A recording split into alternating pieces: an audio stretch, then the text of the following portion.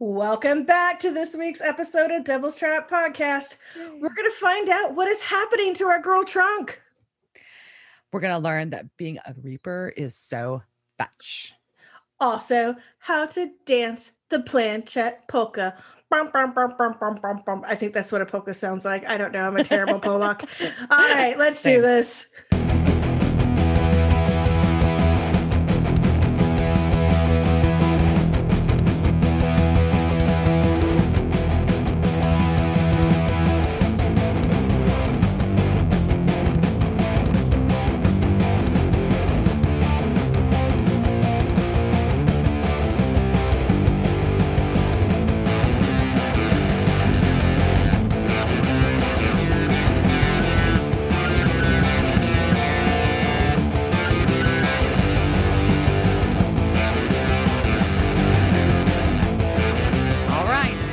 Welcome to season 2, episode 1 of Devil's Trap Podcast. We're back. Woohoo! We're back. I'm Liz. I'm Diana. In case you forgot about us, we're here. Yay. It's Devil's Trap Podcast. We're watching the show Supernatural from beginning.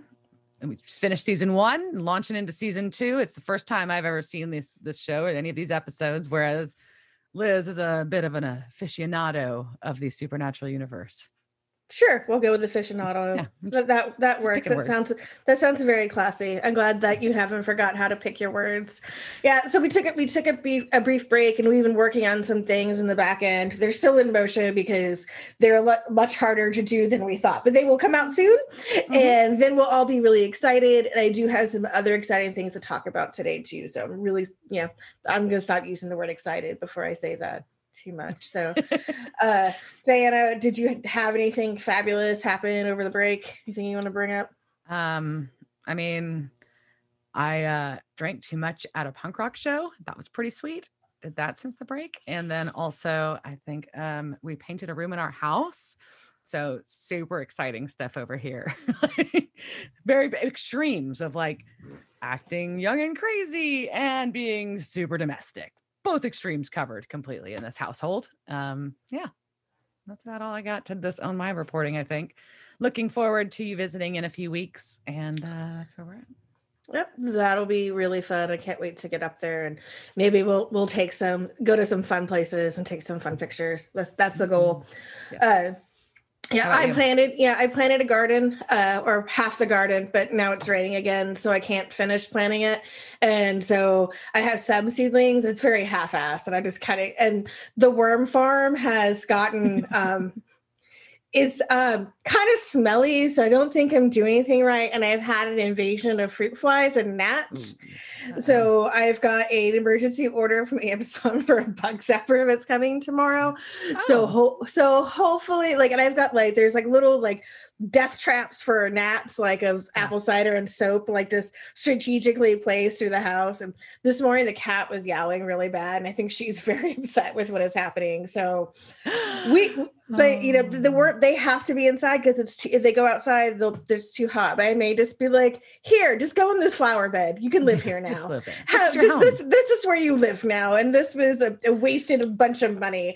But I'm trying to do something for the earth, and I'm failing at it. And so at least I can keep a cat alive, but maybe not worms. And yeah. And so, this weekend I drove more than I think I have driven in the past year. I did many things. I went and had a sleep study because I can't sleep, which was super fun. That's sarcasm. That was not fun at all. It's oh, you're having trouble sleeping. Let's stick a bunch of shit to you, putting you in an unfamiliar room and ask you to relax. Yeah, well, we have a camera on you. And then he's I may come in the middle of the night and put a mask on your face, which just sounds like a horror movie to me. And we're going to lie here. We're going to watch you sleep. And while you're only half asleep, a stranger may come into your room and shove something on your face. Yeah, why not? Yep. So on the way from there, and I was driving to our ranch in South Texas, I passed this place outside of San Marcos, and I'm pretty sure I found a shifter bar. I think there are werewolves living outside of San Marcos, and they have this place that's called Full Moon Saloon. There's a picture of a wolf painted on the outside of it, and it looked like a biker bar. It looked like it belonged to True Blood. I shit you not. I'm oh my God. Shifters are real. Werewolves are real. Yeah, we have to go there and just be like, and there's like online, like their presence is very minimal. Like they have a Facebook page, but nobody posts on it. Like maybe there's just like a private thing. And their Yelp page, like it's just like says, like there's pictures of it, but there's no description. So I think it's a secret werewolf bar and that it exists in Texas. So that's can we get like fake vampire teeth that you like pop on, like the good ones that are molded, put those in, and then just like go in there all nonchalant and then like order a drink and see what happens? Yeah, or just ask them if they have any of that True Blood and see if they know what we're talking about, or if we get kicked out. Or if we get beaten by a bunch of bikers. Yeah. Which can still be fun. I've always wanted to have like that full Texas bar brawl where you like, hit a chair over somebody. Throw a chair and we bust the bottle on somebody's head. Yeah, and hit somebody with a cue stick. Like these are all things that surprisingly I've never done. I actually am kind of surprised. For me, it would be shocking if I had done these things. For Liz, it's like, oh, really? You haven't? Okay. I mean, I've gotten in a fight like by a pool table and gotten thrown out of the bar, but I didn't get to like bust a chair over anybody's head, right? I didn't get to Swayze it. Not the Swayze we're gonna talk about later in this episode, but I didn't get to Swayze, Roadhouse anybody. Roadhouse. That's. And I also know in reality, if I tried to pick up a chair, I would probably just fall over, and then I would like hit the chair on somebody, and they're not breakaway chairs. Flail the chair in their general direction. Just kind of like pretending like they're wolves, right? So it's like a lion when you like back. Yeah, makes sense. Makes sense to me. I got it. Yeah. That was my exciting news this weekend. I was waiting to tell you all week. I'm like, can't wait to tell Diane about the werewolf bar. And I was so excited. And I was also so tired because it was like 6 a.m. and I'm driving past this place. And I was like, what the fuck is that? Is that when you missed your exit? No, that was much later. Okay. And that was when I almost went to Mexico. I ended up about 99 miles from Laredo. So if you look at the map, you can see where Laredo is and you can see where 99 miles from it is. Really is not that far from our ramp. So it wasn't too far back, but that's also the point on that highway where they stop having exits. Oh, so once you have to go real far to turn around, you're like, you have to go or do something really illegal. And I was like, well, we're gonna be good, but I saw an HEB. I'm like, there's no HEBs in this town, and that's how I figured it out. That's funny. Well, surprise. Yeah. Yep. But I did not miss traffic. I did not miss I'm so used to where have we driven in the past year, to the hill country. Let's go somewhere very remote and rural. Yeah. And so I had to be in both San Antonio and in Austin traffic, and it was like, all of you people, why are there more people? So maybe I miss quarantine. I don't know. No, I'm ready. I'm in excitement mode of getting things going again. Yep. I do have another trip I'm going to talk about on the show, but I'm saving it because it ties into this week's thing and it's going to be super. I can't wait to talk about it. So I think okay, wait, what are you drinking? I forgot I am drinking my brand new shipment of Coleman wines. This is their Malbec Merlot. It's one of our, once again, we've mentioned before, one of our favorite wineries in the Hill Country, or mine at least, but in the Hill Country. It's right actually in High, Texas, basically right outside, right almost next door to High Rum. Which is what I'm drinking. I am drinking the dark High Rum mixed with a pineapple mojito mix. So work decided, hey, your lives suck, and we need to say we actually care about you. So order the snack box, right? So you and they've done this before. You have $50 to spend on snacks. And I'm like, hey, look at all those cocktail mixers. So unfortunately, they didn't have the actual booze, but I was so I got a pineapple mojito, a couple of other mojito things. But this isn't a mojito; it's a mule. So it's basically pineapple, which is really good. Pineapple ginger beer and dark rum, and it's fucking delicious. And I'm very sad I only have one of them. Although I'm pretty sure I have pineapple juice and ginger beer and can probably make this myself. But yeah, but now we know pineapple ginger beer and rum. It's a winner. Yeah, so that is what I'm drinking. A lot of. Yeah, I understand. Well, cool. Well, why don't you tell us about the background on this episode, In My Time of Dying? In My Time of Dying, which is a Zeppelin song, if you didn't know. I take it, Diana, you didn't know, but nope. yeah, it's the name of a Zeppelin song. So again, season 2, episode 1. This first aired September 26th, 8th. I can't read my notes, but 28th in 2006. And so we had Kim Manners and Eric Kripke back. So because obviously we're starting off a season, they wanted to set things up, and I will find out through this season that there's going to be some changes in tone. I think that you'd probably notice through this, Diana, too. Things are going to get a little lighter. Yeah. And while they're Monster of the Weeking it a bit, they're probably going to be doing a lot more character development and other things. So it should be an interesting change from last season. But yeah, really, that's about all I have on the background of this. There isn't really anything exciting except it's a new season, which is awesome. Yeah. I was excited. I know, like, I feel bad for the fans that were watching this when it came out, because the cliffhanger that season 1 left you with, it's like, no. Whereas I'm like spoiled. I'm like, well, I know there's like 15 more seasons, so they can't all be dead. Like when I was watching. Yeah, we're going to kill off one of the brothers. That's how this stops, right? So I kind of was like, I was like, well, somebody's going to be okay in this car. They can't all be dead. So there's because I know there's a series and there's enough of a fandom on Instagram that I see. So, yeah, I was excited to get back into it, and we'll talk about it, I'm sure, but I think you're right. I think I can see a change in the tone a bit in this, and a little bit in the dialogue even in this episode. So I will point out once again that the intro song on this episode season is not Kansas, Carry On My Wayward Son. I don't know if it's supposed to be, but I'm sure it is. But they were using Stranglehold by Ted Nugent as the intro song on this episode. Think that actually may have been the original one. Yeah. I think that may have been Ted. I think the Nuge actually was the one they had start on this. I don't think they hadn't really gotten to it so far, but okay. Yeah, that made sense. I was like, that actually seemed to fit pretty well. So I was like, okay, that's fine. So we get that for the intro recap portion, and then we jump into the episode, which starts with the smashed up fucking baby, which is depressing as hell, and the semi, and it's a Bad Moon Rising playing. So yeah, we got it back. So they took it out of the last episode. So maybe I have hope that maybe Netflix was listening to our podcast and they're like, no, these bitches are very upset. we need to put this back. So either way, yeah. So CCR is back. So I was like, okay, I feel a little bit better. Mm-hmm. And I was relieved for you. Yep. I'm glad you knew we're concerned. So yeah, we're at the accident. We got Bad Moon Rising playing in the background, cars smoking, and Sam's alive. All right. So yes. Cool. Well, at least one of them.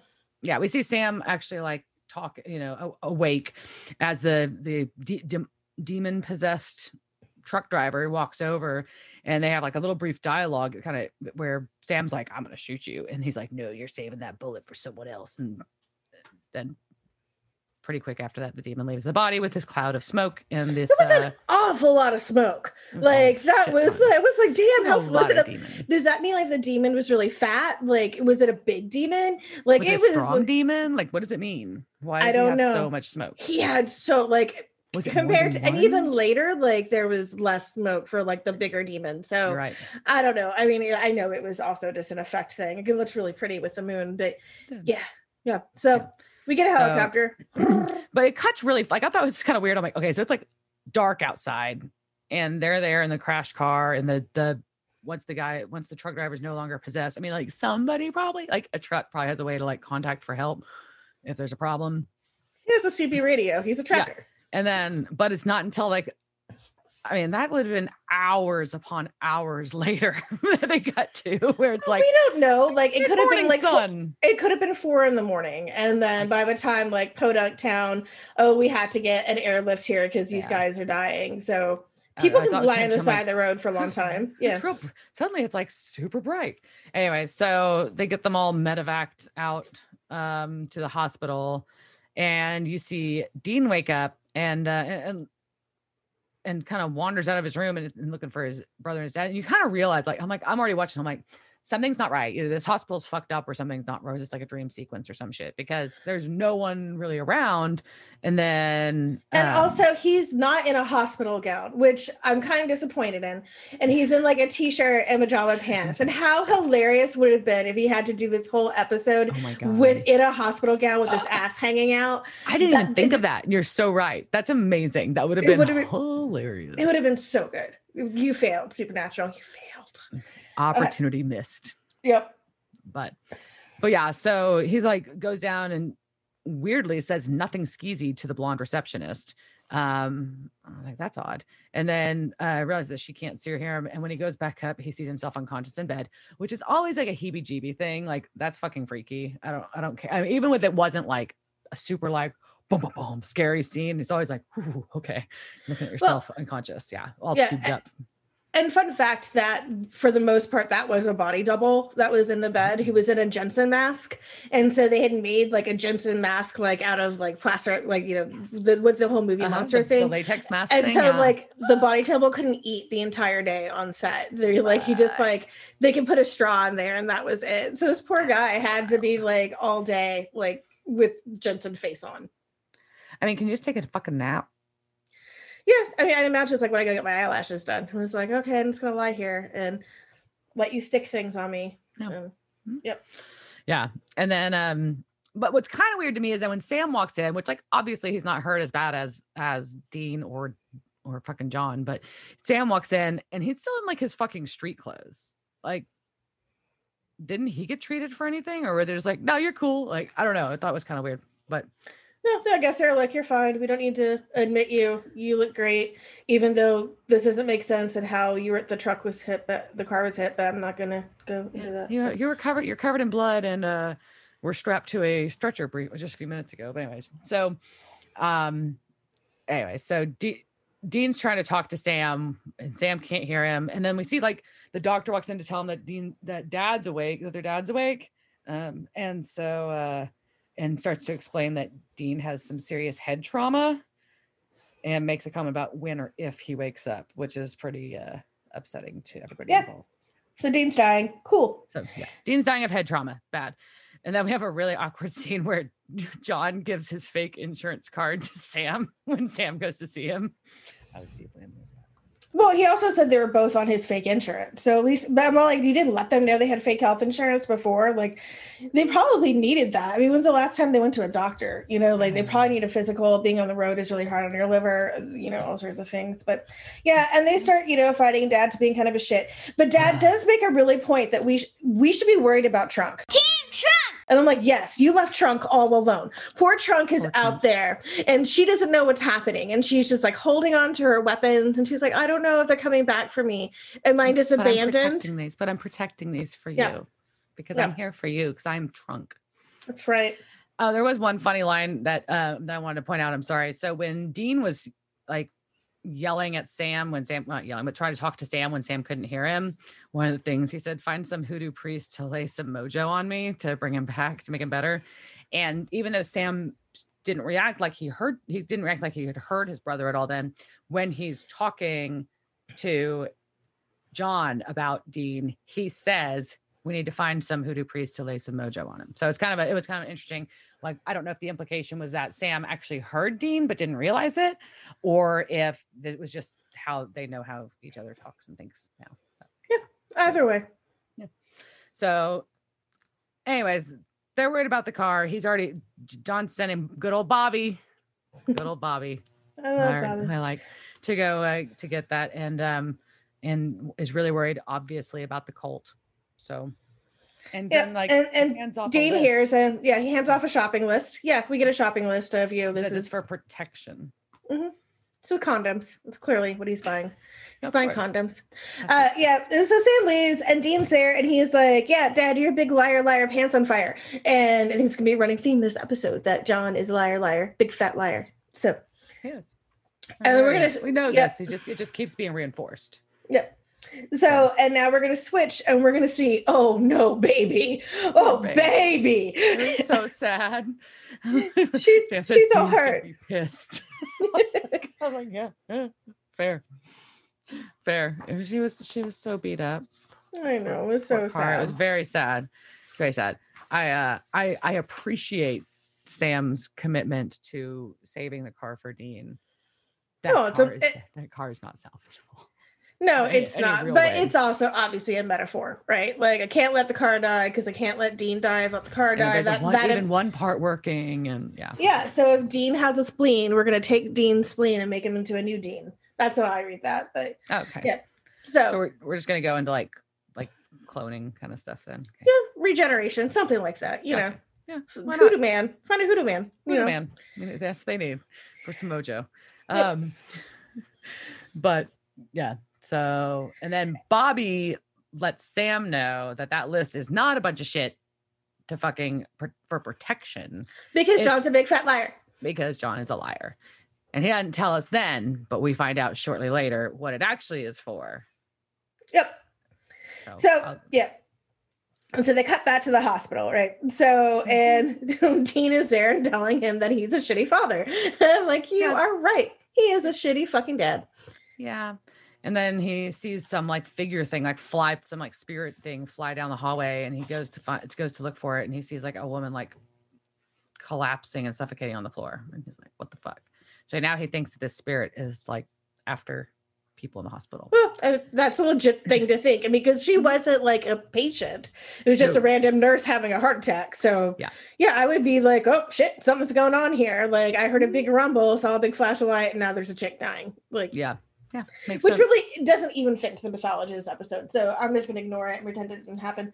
And so Sam comes back, and then he starts yelling at John for being a big fat liar. Being a fat liar. Because the list is not to protect them from the demon. It's to summon the demon. Why are you bringing it here, John? What you doing? You're so selfish. They're yelling at each other about it. And Daddy tells Sam that John tells Sam that he should have killed the demon even if it had killed him, because at least then Dean would be okay. I was like, that's really fucking sad and fucked up to tell him.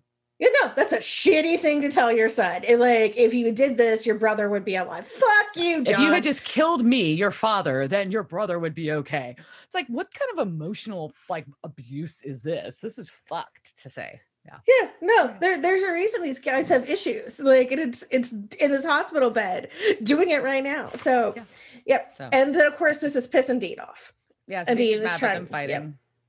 And he sways his glass. It was so funny. I thought that was hilarious. There's some great one-liners in this, like the hoodoo priest to work some mojo, and then this one when he knocks the glass on the ground and it shatters. They both look, dude.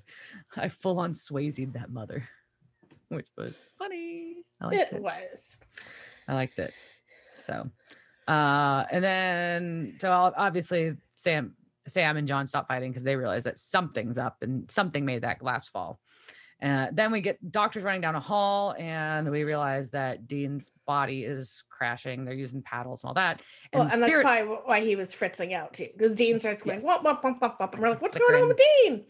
Yeah, and he sees that it's a spirit thing floating over him, and he runs over and tries to grab it, and you kind of get the impression that Sam may have heard or sensed him at that point. Anyway, so he grabs the spirit like by its like neck or something, and then it disappears and leaves. And then Dean's pulse comes back and he's not awake, but his spirit is more stable and his body is no longer dying. And he says, if I can grab it, I can kill it, which I thought was really funny too. Yeah, mine was like, okay, all right, that's a thing. Okay, you said that. So Dean's gonna meet up with another coma girl, and then I got coma girl stuck in my head, but that's Tessa. And she's like, I just came in for an appendectomy. Oops. I'm like, yeah, this is how I feel when I go to the hospital. And so they start going back, and he's giving her one of the kind of version of the speech. And he was like, yeah, we're having an out-of-body experience and we're fetches. Okay. So she asked if he's new agey. He's like, do you see me with crystals or listening to Yanni? Nobody one-liners in this episode. Oh, they are good one-liners, and nobody listens to Yanni. Okay. So they says that they're fetches. And I'm like, oh my God, fetch. So this weekend while I was driving around, somebody mean girled on the text dot. Did you see that? I did see it. Be a cool mom. Be a cool mom. Buckle up, like buckling up is so fetch. And it, like, I saw it all over Texas this weekend, and it did not hit me because I was like, why the fuck is someone doing this deep Mean Girls cut? And then today I finally figured out, I'm like, oh, Mother's Day, cool mom. And I was like, oh, that makes so much more sense. Mom, I'm a cool mom. But yeah, for all weekend, I was like, why is this here? This is so random. And now I get it. I feel that's why you need someone to hack on that and be like, stop trying to make fetch happen. Yeah. I can not saying, all day. Yeah. I'm sorry. I'm not saying I don't know anybody who could do that. Yeah, so but yeah, I was amused. I could talk to you about how to get into those things, but we won't, and I would probably get arrested if I did. So let's not go there. All right, so they're fetches. Fetch. Ha. All right. So and he's like, basically, just need our bodies to get better and then snap back in and wake up is what he thinks. Yep. So, yeah. And then we figure out that Sam has pretty much definitely felt Dean's presence in some way. And of course, this is where like John's promising that he's not going to hunt the demon and Chelder know that Dean's okay. Once again, big fat liar. Big liar. So, and there's kind of a weird little like convo back and forth with Tessa and Dean here, where she's like, oh yeah, she's just very blasé, like, yeah, it's okay if I'm just a spirit and my body may or may not survive. Whatever happens is fate. And he's like, no, I'm gonna like fight to live. So yeah. And then there we go. And then they run after like the kids ward when they see a bunch of doctors there, and the spirit kills a child at this point, basically. Well, I mean, we see that the little girl dies after she's touched by the yellow thing, which is so weird. And I'm not sure how that works, but yeah. Anyways, so we're gonna go back, and they're like, "Oh, okay," and they're like, "Well, I guess she's not in pain anymore." I'm like, "Okay, little girl dead, cool." And then Sam shows up in Dean's room trying to talk to him, and this is probably your favorite part. Yeah, it is. So Sam pulls out a Ouija board, and mystical talking board. It is a mystical talking board. And one, Sam, you're not supposed to play with that alone. That's a hard and fast rule. And I did almost wear a Ouija board dress tonight, but I wanted to wear my shirt that you'll see later, which is, never trust the living, which is also fitting on this. But, Sam's got a talking board and he's got a Ouija. So what we're going to do, we're going to talk about some Ouija boards. Yes. Is this lore?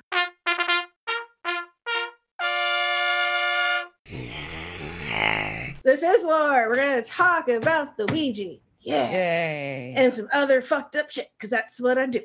All right. So obviously, people have been trying to divine things forever. But when we really first start seeing something that looks like our modern idea of a Ouija board is when planchettes, which is French for little plank. Oh, sorry, in French, little plank. No, that's not it. That's ooh la la, little plank. So those come around like mid 1800s. And so a traditional planchette, that's heart shaped and it's on two rotating casters. And underneath it, there is a pencil at the tip that would form the third leg. Third leg. And of course, who were using this? My favorite people, the spiritualists. So the spiritualists immediately discovered that in addition to writing messages, that you could also use it as a pointer. And so that started setting the stage for the talking boards. And according to Mysterious Planchette, he thinks that they likely originated in France around 1853, and they were used in seances to help communicate with the spirits. But it was also scandalous because men and women sat so close together to put their hands on the planchette. Ooh la la. So planchettes made their way to America around 1858, and they were made and sold in a Boston bookstore by the publisher G.W. Cottrell. But their popularity really took off at a fancy schmancy New York stationery store that all the elite people shopped at, named Kirby and Company, began selling it to their fancy peeps, and that was in the 1860s. And Kirby said they sold 200,000 of them by 1868, but I think he's also a big fat liar because that sounds like a lot of things to be selling in a little store in New York. But they were really popular because there were songs written about them, like the Planchette Polka, and also the 1868 Planchette Song and Chorus. And then I was like, oh shit, I went down this rabbit hole. And there are also spiritualist ditties, like the Fox family endorsed The Haunted Ground, the Spirit Polka, and its spiritual successor, the Mysterious Wrappings Polka. All things that sheet music exists for, and I want to find the sheet music and make songs about them. There's a lot of polka. People like their polkas then. Okay, what else is great is that Mysterious Planchette site is run by this Austin guy named Brandon Hodge, and he has a massive collection of spiritualist items. And his house in Hyde Park is often featured on the Weird Homes tour. So back when we could do things like go to people's houses and not spread plague, people would go to his house and see it. But on May 18th, which is next week, he is doing a virtual tour called Ghosts in the Machine, and he's going to do a virtual tour of his house and his collection, and also the house in Wayne County, New York, where the spiritualist movement started. I don't know if that's the Fox house or not, but I have booked. Everyone who's on should join. Let's go on a field trip. So I'm going to put the link on here, and we could all go together and go look at all his planchettes. So we'll put a link to the Eventbrite, but it's off of Atlas Obscura. So anyhow, all right. So in addition to the planchettes, around the same time, dial plates came out. And in France, spiritist Allan Kardec, the founder of French Spiritism, published his 1861 book, La Livre des Médiums. And in it, he described his own experiences with the dial plates, as was translated by a woman named Anna Blackwell. In order to render spirit communications independent of the medium's mind, various instruments have been devised. So one of these is sort of a dial plate on which the letters of the alphabet are arranged like those in the dial of the electric telegraph, a moving needle set in motion through the medium's influence, with the aid of conducting thread and pulley points and letters. So they weren't really that popular, but that combination with the planchette is how we ended up going into talking boards. And so in 1886, the New York Tribune published an article which documented the newest happening talking boards. And they quoted this man, and I'm going to try really hard to do what I imagine the newspaper sounded like, but probably not. And he was like, "Planchette is simply nowhere," said a Western man at the Fifth Avenue Hotel, "compared with the new scheme for mysterious communication that's being used out in Ohio. I know of whole communities that are wild over the talking board, as they have called it. I've never heard any other name for it." So I'm just like, the planchettes are nowhere, man. You got to get the new hat thing, and then you hit whatever lingo they're using in 1860s. So, all right. So this is where it also gets exciting for my life. So in 1890, a group of businessmen in Baltimore, Maryland, founded the Kennard Novelty Company, and they made toys and amusement devices. While looking for the next best thing, they were like, "Hey, this talking board, this looks promising. Let's take it." So in 1891, they filed a patent and they trademarked the name Ouija. Nobody really knows where the name Ouija came from. Some say Kennard got the name from a spirit. So the person who did the patent with him, Bond, and Kennard and her sister said that, they were doing a seance, and that's what the board said, "Call me Ouija." Other people think that it could be a combination of we and ya. So, because they're both say yes in French and German, but that would also, we would say Ouija or we-ya. But all right, so nobody knows, but the name stuck. And by the 1890s, they were selling 2,000 boards a week. And the company had its up and downs. In 1897, William Fuld took the control of the company, now named the Ouija Novelty Company, after he cut his brother out of it. So he kicked it, basically rips this off of his brother, which is great. And he did make millions until he fell off a roof and died. And so he was trying to inspect a flagpole, and he fell over a railing that just broke, and he fell down. And then he got put into an ambulance, and he wasn't dead yet, but then he died because he rib pierced his lung when he was lying on the ground. So yeah, not the best start for it. But while he was dying, he was like, "Don't sell the Ouija board to anyone outside the family." And they're like, "Sure, Dad. We'll make sure we don't do that." And then Parker Brothers is like, "Have all this money." And they're like, "Yeah, we're going to do that." So they sold it to Parker Brothers, and they moved its base of operations to Salem, which I think is pretty cool, in the 60s. And by 1967, Ouija sold 2 million boards, which is a fuck ton of boards we sold. But the legend of Ouija lives on in Baltimore, and the building where the seance to name the board was supposedly held is now a 7-Eleven, and there is a plaque inside the 7-Eleven. And originally they were trying to install the plaque during this Ouija convention that was in town, but there were riots in Baltimore, so they couldn't do it. So they came back later and they put the plaque in. So that's there. And then also the patenteer Elijah Bond, who was one of the guys who founded it with Kennard, he has a tombstone in Greenmount Cemetery, and it's epic. We'll post pictures of it. But yeah, so the backside of his tombstone is a Ouija board. It is so fucking cool. And I'm gonna be in Baltimore next week, bitches. So hopefully we'll get some I know we're going to Poe's Cemetery, Poe's grave, because we're weird and gothy. So which is at a different cemetery. Cool. So I have to see how many things. Hey, you want to go to another cemetery? How many cemeteries can you drag everybody to? Yeah. I mean, my friends are all kind of dark and weird, so it may not be that hard. I know the 7-Eleven, though, is definitely near where we're going to be. It's like 10 blocks. So I definitely like, let's go get a Slurpee and take a picture with the Ouija sign.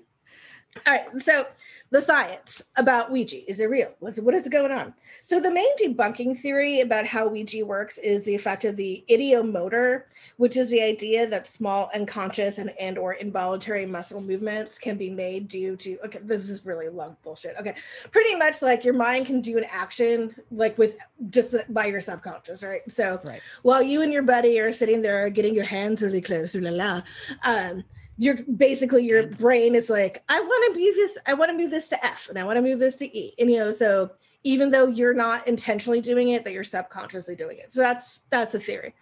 Or the other theory is that it's full of demons, which also we love demons. Maybe that's a weird thing to say, but I don't have to be demons. It can be ghosts.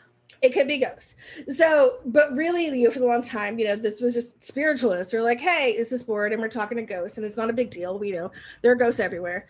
But the church was like, hey, we don't have a lot of people coming to our churches anymore. They're all going to hang out in the spiritualist thing and they're like doing seances and shit. And also they're witches. So Pope Pius X commissioned this guy, J. Godfrey Roper, a psychic investigator, to warn Catholics about the danger of the Ouija. And in 1919, he published The New Black Magic and the Truth About the Ouija Board. And he said, there are those in this belief talking to spirits, and in these practices, they are facing grave dangers, mental, moral, and physical. Ooh.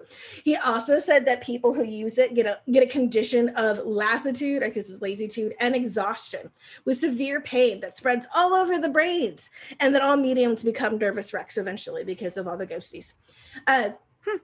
And in 1920, there's another book called The Menace of Spiritualism that Elliot O'Donnell wrote. And he said that it was just as likely to be evil spirits communicating and not necessarily your dead grandma. And he thought that spiritualists were largely elderly, childish, neurotic, ugly, and epileptic. So he was throwing some serious shade. He was like, wow. You ugly and you have epilepsy, like, which is just the weirdest thing, like insult ever. Like, man, like you suck. You have epilepsy. Fuck off, man. Like, so that's a medical condition that I can't control. Like, goddamn, that's wild. Yeah, he was also a misogynist, and he said, basically, the spiritualist women, all form societies who are man-hating and anti-marriage, and that their views are eventually going to destroy the human race. So, yeah, we're still trying, bitches. Like, we'll get you one day, sir. One day we will get you. But where shit really went south for the Ouija and when things started getting really damaged was when The Exorcist came out in 1973. And so if you have not seen The Exorcist, and who are you? Why have you not seen The Exorcist? That's just weird. Obviously, part of the movie suggests that, the demonic possession came from the use of the Ouija board. So people just really started thinking that Ouijas were going to take their soul. And that there was just, after that, there was an explosion of reports of all the bad things that have happened to people after they use the Ouija board. And I'm sure you've read some of the stories and heard them from your friends. And, we're using the Ouija board and this demon Zozo came out. And then he tried to use Zozo is like a demon who like pops up in a lot of these things for some reason. But also like the Catholic Church was like, see, told you it's evil. And what was really funny is that, of course, like everyone's like, it's evil, but I want one. And so like all the sales for Ouija board actually like went up after the movie came out. Most people I think kind of know The Exorcist is based off of a book, and the book is based off of I'm using air quotes here, a real incident, but it's kind of a real incident. So the last thing we're going to talk about, because we got to get some spooky if we're going to be talking about Ouija, is the case of Ronald Hunkeler, or also known as Robbie Doe or Roland Doe or Robbie Mannheim, because the church apparently changed his name a lot to protect him or some other bullshit. So Robbie, it was what we're just gonna go with that name because that's where he was mainly referred to. Even though his real name is Ronald. He was born in Cottage City, Maryland in 1935. So just the Maryland centric episode. I say, man. Yep. His dad was a lapsed Catholic and his mom a Lutheran. And according to more sources, he had a troubled childhood. And I'll get later into what some of those troubles were. But so in 1949, Robbie was 13 and started having some problems. First, everyone in the house started hearing some scratching, sounding like mice or rats are in there. And then they started hearing footsteps in the hall. Then Robbie started being attacked. His sheets were pulled off the bed. He was pulled onto the floor with them. And other poltergeists, really big thunder just rolled through. This is great. Is that what that was? I was wondering what that was. Yeah, we're getting some mood thunder, guys. All right. Boom, boom, boom. Then real poltergeist-like activity started exploding all over the house. There was furniture moving, falling pictures, all the shit that you would see like when a poltergeist is around. But what does this have to do with Ouija, right? So some theories is that Robbie had an Aunt Tilly, and she apparently died at the beginning of this year when everything went down, but she was a spiritualist, and she had talked to Robbie about the paranormal activity, and they used to use a talking board together. And Robbie's parents were like, oh, he tried to talk to her after she died. So that's one theory, and I'll get into later why that's probably not true. But anyhow, so Robbie's episodes continue, and his folks took him to the Lutheran minister, and he didn't have any luck because Lutherans don't do exorcisms. And this guy was like, hey, maybe he needs to go to a mental hospital. Like, maybe something's wrong with Robbie. So he goes there and he gets worse. And according to some reports, the message, go to St. Louis, appeared scratched on his skin in blood red letters. And his parents are like, cool. Arm scratches tell us what to do now. Let's go to St. Louis. So they go to St. Louis where they had relatives. And they're like, his mom's family member were Catholics. And they're like, yo, we need some Catholic priests here. Like, something's wrong. This kid is demonically possessed or schizophrenia. But, so the kid is, demonically possessed. And basically the Catholic Church is like, yeah, sounds great. So they started exorcising him in the house in March 16th of that year at the home of his relatives, which I'll be like, fuck you guys, like come to my house and like have some exorcisms. Like, no, like you're the worst house guest ever. You don't have to get that demon out of your carpet. Yeah, demons leave messy shit. Like this kid's already like bleeding out of his arm. Smoke residue or whatever the fuck, you might get some of that. There's gonna be incense, they're throwing water everywhere, like crucifixes falling off the wall. Yeah, just not good. So while they're doing this, some of the symptoms Robbie purportedly exhibit, and this is also why terrible house guest. He was coughing up phlegm, drooling, he had painful bloody welts, he was scratched up, he cursed like a sailor, and he vomited and spit a lot. So he did a lot of long distance spitting. And this is actually true because they found out later, like when he was a kid, like, yeah, no, the kid could spit like 10 feet. Like it was crazy. And he also peed a lot. So we've got like blood, phlegm, mucus, pee. Piss. Get the fuck out of my house. You go stay at the Hojo. Like, no, we are not this close to a family. Get the fuck out. So anyway, so the priests are there, and so he would attack them, and he would act like normal, and then it would start all over again. One part I think was really funny. According to one of the priests, he went back to Maryland for a short-lived visit, and on the train rides, he became maniacal, and he started striking Father Bowden in the testicles, yelling, "That's a nutcracker for you, isn't it?" Oh my God. To be on that train and be like, there's this teenager kicking a priest in the nuts. So anyway, they come back, and so they took him back to a hospital, and they continue to kind of exorcism. And they're like, hey, this heathen boy hasn't been baptized. That'll cure him. So they go to the church, and then he went crazy. And they're like, well, we can't take him into the actual church because he's probably going to desecrate it, obviously. He's been peeing and, like, throwing up everywhere. Like, maybe we didn't want to clean up the altar. They don't have the budget for that janitorial staff. Yeah, so, like, we're going to baptize him in the rectory. And they were able to baptize him and give him communion. But he was still vomiting blood and snot the whole time. So yeah, I mean, and Catholic baptism is different than some of the other religions. It's not the full water dunk, and maybe they're like, no, we're just gonna throw you in this font. Like, no, you just need to get in here. Like, this is getting real messy. Yeah, can you please need a bath anyways because you got all that, like all these body fluids all over you. This is just unsanitary. We need to clean you. So for several weeks, the exorcism moved between the hospital, a college church, and then that home on Roanoke Drive. And in mid-April, the rite was moved back to the Alexian Brothers Hospital, which no longer exists. And the final exorcism was conducted in the psychiatric wing, shocking, on April 18th, 1949, the day after Easter Sunday. And the priest placed rosaries and religious medallions around his neck, and they forced a crucifix in his hand. And in Father Bishop's diary, he said, at midnight, the fathers planned to give him Holy Communion, but Satan would have no part of it. Even while the institution of the Blessed Sacrament was explained to him, man. His body was badly scratched and branded. The word hello was printed on his chest and thigh. Upon explanation of the apostles becoming priests and receiving our Lord at the Last Supper, scratches appeared from his hips to his ankles in heavy lines, seemingly as a protest to the Holy Communion. But the possession finally came to an end when during the final session, the young boy unexpectedly cried out, "Satan, I am Saint Michael. I command you to leave the body now." And after that, his body went to a violent spasm. He uttered, "He is gone," and he was cured. Hooray! So they go back to Maryland. His dad and his mom are now Catholics, and he grew up fine. Eventually worked at NASA.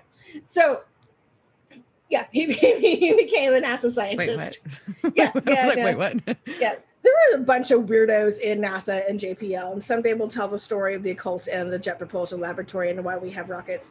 But so the real question is, was it real? Right? Did this happen? And so you have a question. You're like, no, go ahead. No, I'm just processing. I'm processing. Yeah.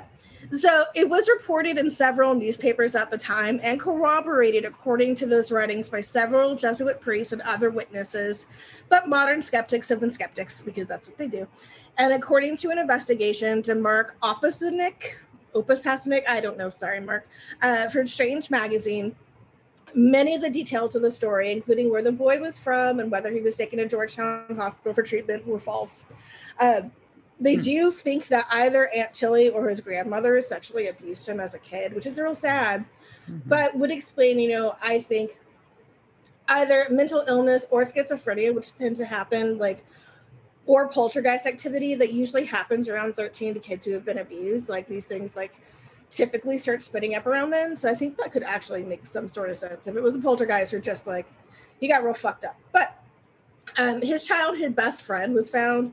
He just said, well, basically the kid was a mean bastard, and he was an only child who went through anything but a normal childhood. He was smothered by his obsessively religious mother and grandmother, who held deep interest in spiritualism and Ouija boards. He was shunned by his classmates at school, prone to tantrums and even violent outbursts towards his family and his friends, exhibiting cruel and at times even sadistic behavior towards children and animals. So he was not nice to animals. Probably was a serial killer at some point, but it is likely that a ritual did occur in St. Louis in 1949. There were diary accounts recorded by at least 2 priests who say they participated in the rituals. And we do know that he was going back and forth. And in the Rare Books and Archives Division of St. Louis University's Pius VII Memorial Library, God, get a short name for your library. There are several binders of documents on the case of Roland Doe, which is one of his fake names, which inspired the Exorcist book and film. And so the one living talking eyewitness to the St. Louis exorcism attempts, and this was in the 90s, I'm sure he's dead now, maintains that he did not witness any supernatural behavior by Rob Doe. No strange foreign languages other than mimicked Latin, no changes in tone or voice, no prodigious strength, no excessive vomiting or urinating. And to top it off, he is uncertain about the nature of the markings or the skin brandings in the boy's body. He was like, that looks a lot like lipstick. That's kind of it. The home where he stayed with his family is actually a popular tourist destination now. So you can go to Roanoke Drive and see the house. And many paranormal investigators have been there over the years. Like the Ghost Adventures crew went there. But if you look at the pictures, it looks like a nice colonial brick house. Looks pretty nice. I mean, yeah. So this guy works at NASA, we know for sure? Or I mean, I think he's probably dead now. I mean, when the last person what did he say about it if they knew who he was and where he was? When the investigators figured out who he was and tracked him down, he just said he didn't want to talk about it. I mean, that's fair. Yeah, I mean, I wouldn't either. Because, it was either one, he was a troubled kid with emotional issues, probably really sick, and then had a bunch of priests yelling shit at him all the time and throwing shit at him. Didn't want to lose his security clearance. Or lose this, yeah. Like, NASA, did you look that shit up? Or maybe that's why NASA brought him in. They're like, so we have this program. We think you'd be good at. Can you tap into your demonic connections for us? I'm just kidding. We also heard you spit real nice. So. Oh. I don't know. It's weird. Yeah. But some of the stuff, it seems those type of stories are always weird to me because while I am I think, somewhat skeptical. You are much more skeptical than I am. And I'm like, but how do you explain A or B? You know what I mean? And so I'm a little bit more like, and I love my Catholic mysticism, which obviously ties into exorcisms. So yeah, I love my mysticism, but you know, like he scratched himself. He was a really good spitter. He shook his bed. He scratched the hall. He like threw the sheets off him. There are a lot of ways to explain this. And they said he was a mean kid. He had a dog that he sicked on his best friend. Like he had a chow and he like trained him to attack people, and he would like sick him on his friend and be like, ha ha, the dog's attacking you. Like he was a dick. Yeah. So I mean, but granted, he was also heavily emotionally abused apparently. So yeah, that's not good. I mean, but so like having the exorcism solved his emotional issues from being abused. That's, I don't know. It's weird. It's weird. Well, I'm not discounting your lore. I'm just fascinated by the story. Well, I mean, and supposedly the Catholic Church like kept an eye on him and things throughout the years, but as they would do with most of their exorcism cases. But there's also an amazing lightning storm that's happening, so I think I'm about to get struck by lightning. Well, I'll keep blaspheming as much. So what's the theory on like when is like poltergeist activity in a household? Like when they, I mean. We'll get to. We'll definitely eventually do it. We'll dive deep into it. But I mean, from a psychological perspective and from other things, this is more of a mysticism. It's just that teenagers have a lot of emotions, so that builds. One of the theories about why you get a poltergeist is that that's building up a lot of psychic energy in the house, and that's what's creating the phenomenon.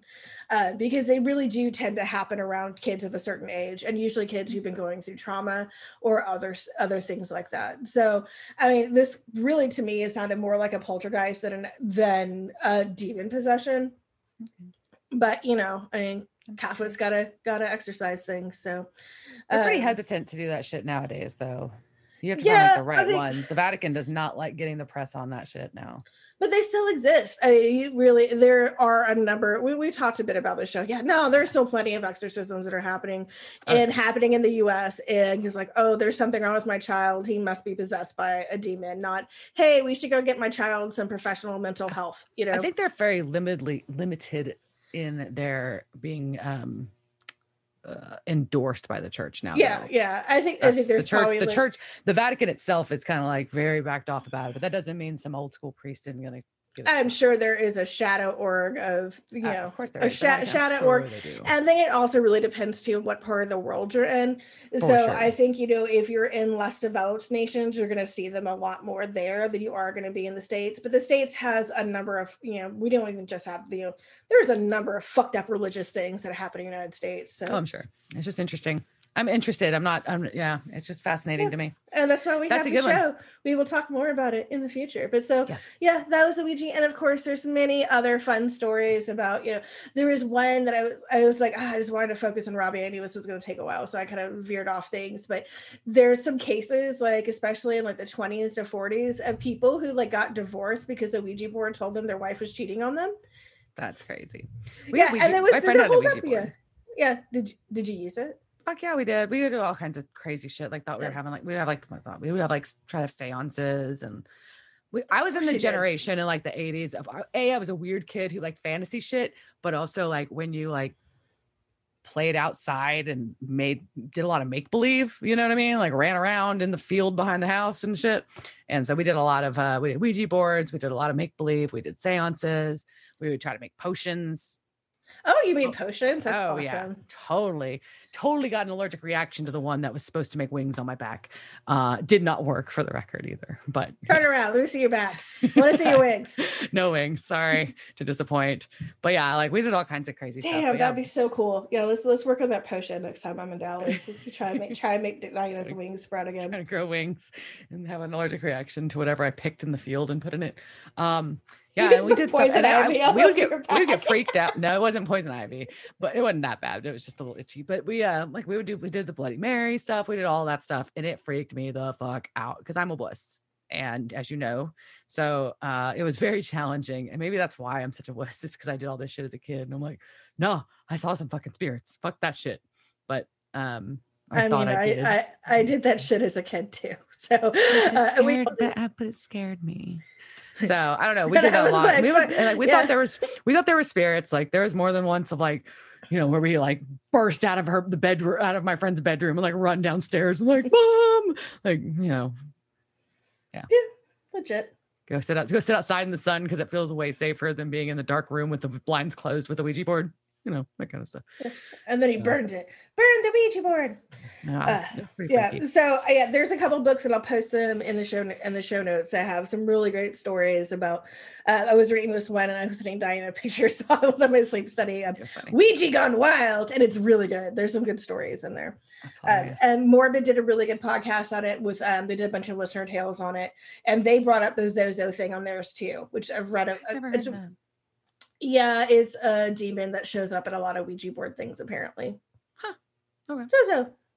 Because I think he sounds like a fluffy animal. Zozo. It does. It sounds very floofy. Yep. All right, so Ouija, I will hopefully get to go see some exciting Ouija things next week, and I will bring you guys pictures. So back to Sam and his talking board. And the mystical talking board with Dean and also, I mean, yes, there were also things named mystical talking board, but the people who had the Ouija novelty company, because they patented it, there was many trademark wars over people who were trying to make other talking boards. There is a whole bunch of corporate history on this that I would just thought would be too boring to go into, but interesting.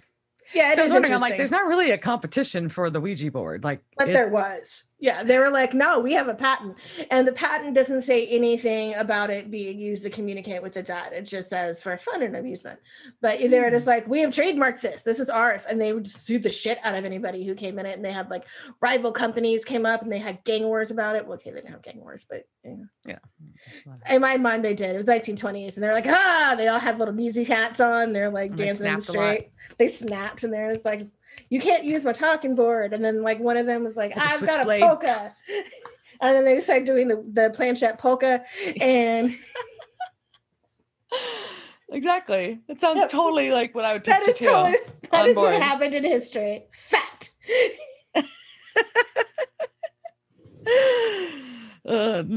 This has been your edition of Liz and Diana's history reenactments. They always are musicals. Just warning you now. Everybody sang that's that's how history was. It's there's a reason why Hamilton is popular. They were all singing. That is how the country was founded. That's why we have a federal bank. People were singing. That's what it was. Yeah. So talking board. Sam back to the talking board. Dean's able to basically tell Sam that he's hunting something at the hospital, but that he can't kill death. So Sam goes to talk to John and tell him, holy shit, I just talked to Dean and he's hunting something in the hospital. And of course, John is fucking gone because John is a big fat fucking liar. Yep, big fat fucking liar. And he's going off to summon a demon. Yeah, in the boiler room.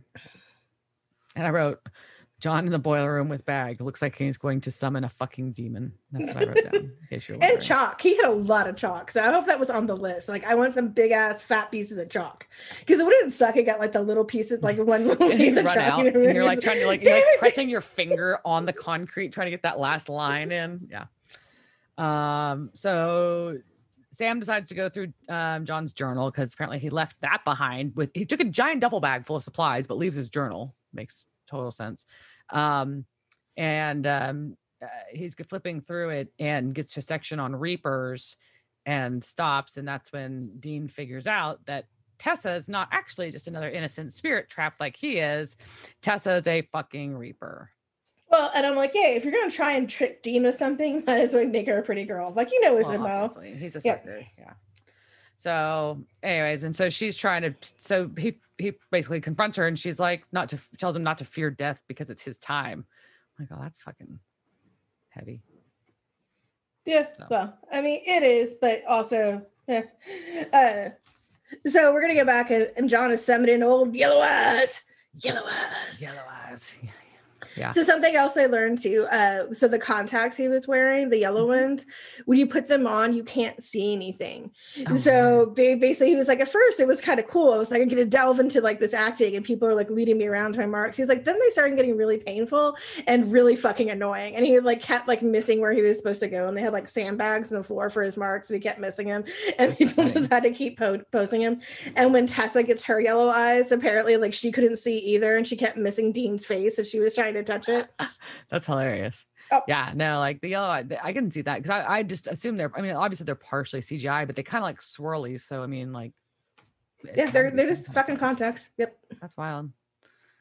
And again, Gothic people, don't wear those contacts, they look stupid. Okay, so we get old yellow eyes. We get old yellow eyes shows up, and two of his helpers are with him too. And John points the fucking Colt at him, but instead of handing it over, says he wants to make a deal. Deal. Yeah. Oh my gosh, shit. Oh shit. That's all I can think. John makes weird choices. So anyways. He does, because he's a shitbag. So for the good of the world, he's a shitbag. But yeah. So we get a demon deal. Woo! Demon deal. And so then we had cut back to Dean basically trying to negotiate and bargain with Tessa about not dying, because he doesn't think he's ready and he needs to stick around. And she gives a kind of a fucked up like thing about like, basically, you don't have to come with me, but you're just gonna be stuck here, and over time you're gonna lose your fucking shit and become a thing that you've hunted, which is an angry spirit, which is kind of. Which you're like, oh, that's awful. And I'm like, this is also great, because we're setting up the reason why they're ghosts, right? So it's like, this is how we got ghosts. The Reaper came. So this is in our mythology. No. And they were like, I'm going to stay here. I've got some shit to do. And then they became angry spirits. So I think it's kind of cool. And there was kind of a cool line, like where he asks, like, what's next? And she's like, well, I can't give away the punchline. I thought that was kind of a cool line in there. Yeah. We also miss Sam giving Dean his Wilson Phillips monologue, which he was like singing Hold On for One More Day. And he was getting his bro, don't leave me, bro. I skipped that part. Sorry. No, it's fine. Yeah, I just got that song stuck in my head as I was watching it. Hold on for one more day. Things go your way. All right, so we're back, and John and old Yellow Eyes, and they're whipping it up. And basically, he offers to trade the motherfucking Colt in the last bullet to Yellow Eyes to save Dean. I'm like, I was pretty surprised. And then we also do learn that there is something specific. We know that the demon wants something specific with Sam and the other children that he's been trying to take. And we gets revealed here that John knows what it is, even though he's denied that he knows what that connection is. We know he knows what it is, though he doesn't tell us yet. Fucking so yeah. Anyways, the demon basically says, like, yeah, I can make sure Sam or Dean is saved, but I want something more than just the Colt. And then we cut again. I think he wanted a sweet booty. I think that was what he wanted. Yeah, trade for trade, man. This dick isn't going to touch itself, John. Come on. Yeah. Diana's just shaking her head. Like, oh, fucking let it stop. I'm leaving that one alone.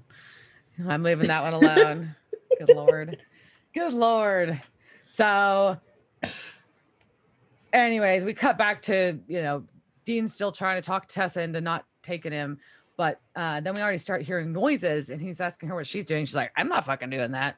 And she turns around, and you see the demon smoke coming through the vent.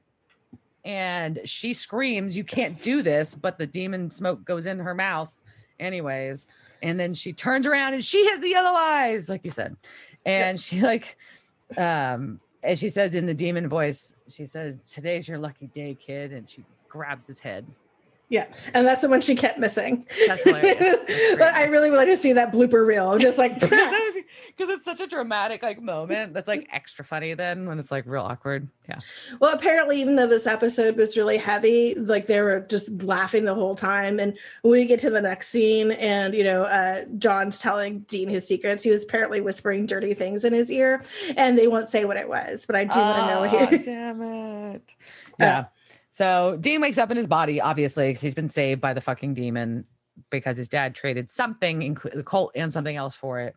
And doctor is there, and he can't explain how Dean's recovered. Or how he got all those tests done that fast. I'm like, holy shit, you got a bunch of medical tests done real quick.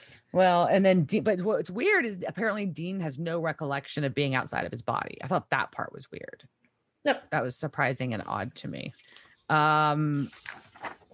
So John walks in to Sam and Dean being into Dean's room, and Sam and Dean are there. I think like this is kind of a weird scene. He's telling Sam that he wasn't going after the demons. Sam doesn't really believe him. They just don't really want to fight again. Or John's very, very, very passive in this scene. It's kind of a weird one where he's just like, I don't want to fight. You know, it is. You know, I think John knows he's going to die. He doesn't want his last memories with his kids to be of him and Sam fighting again. Yeah.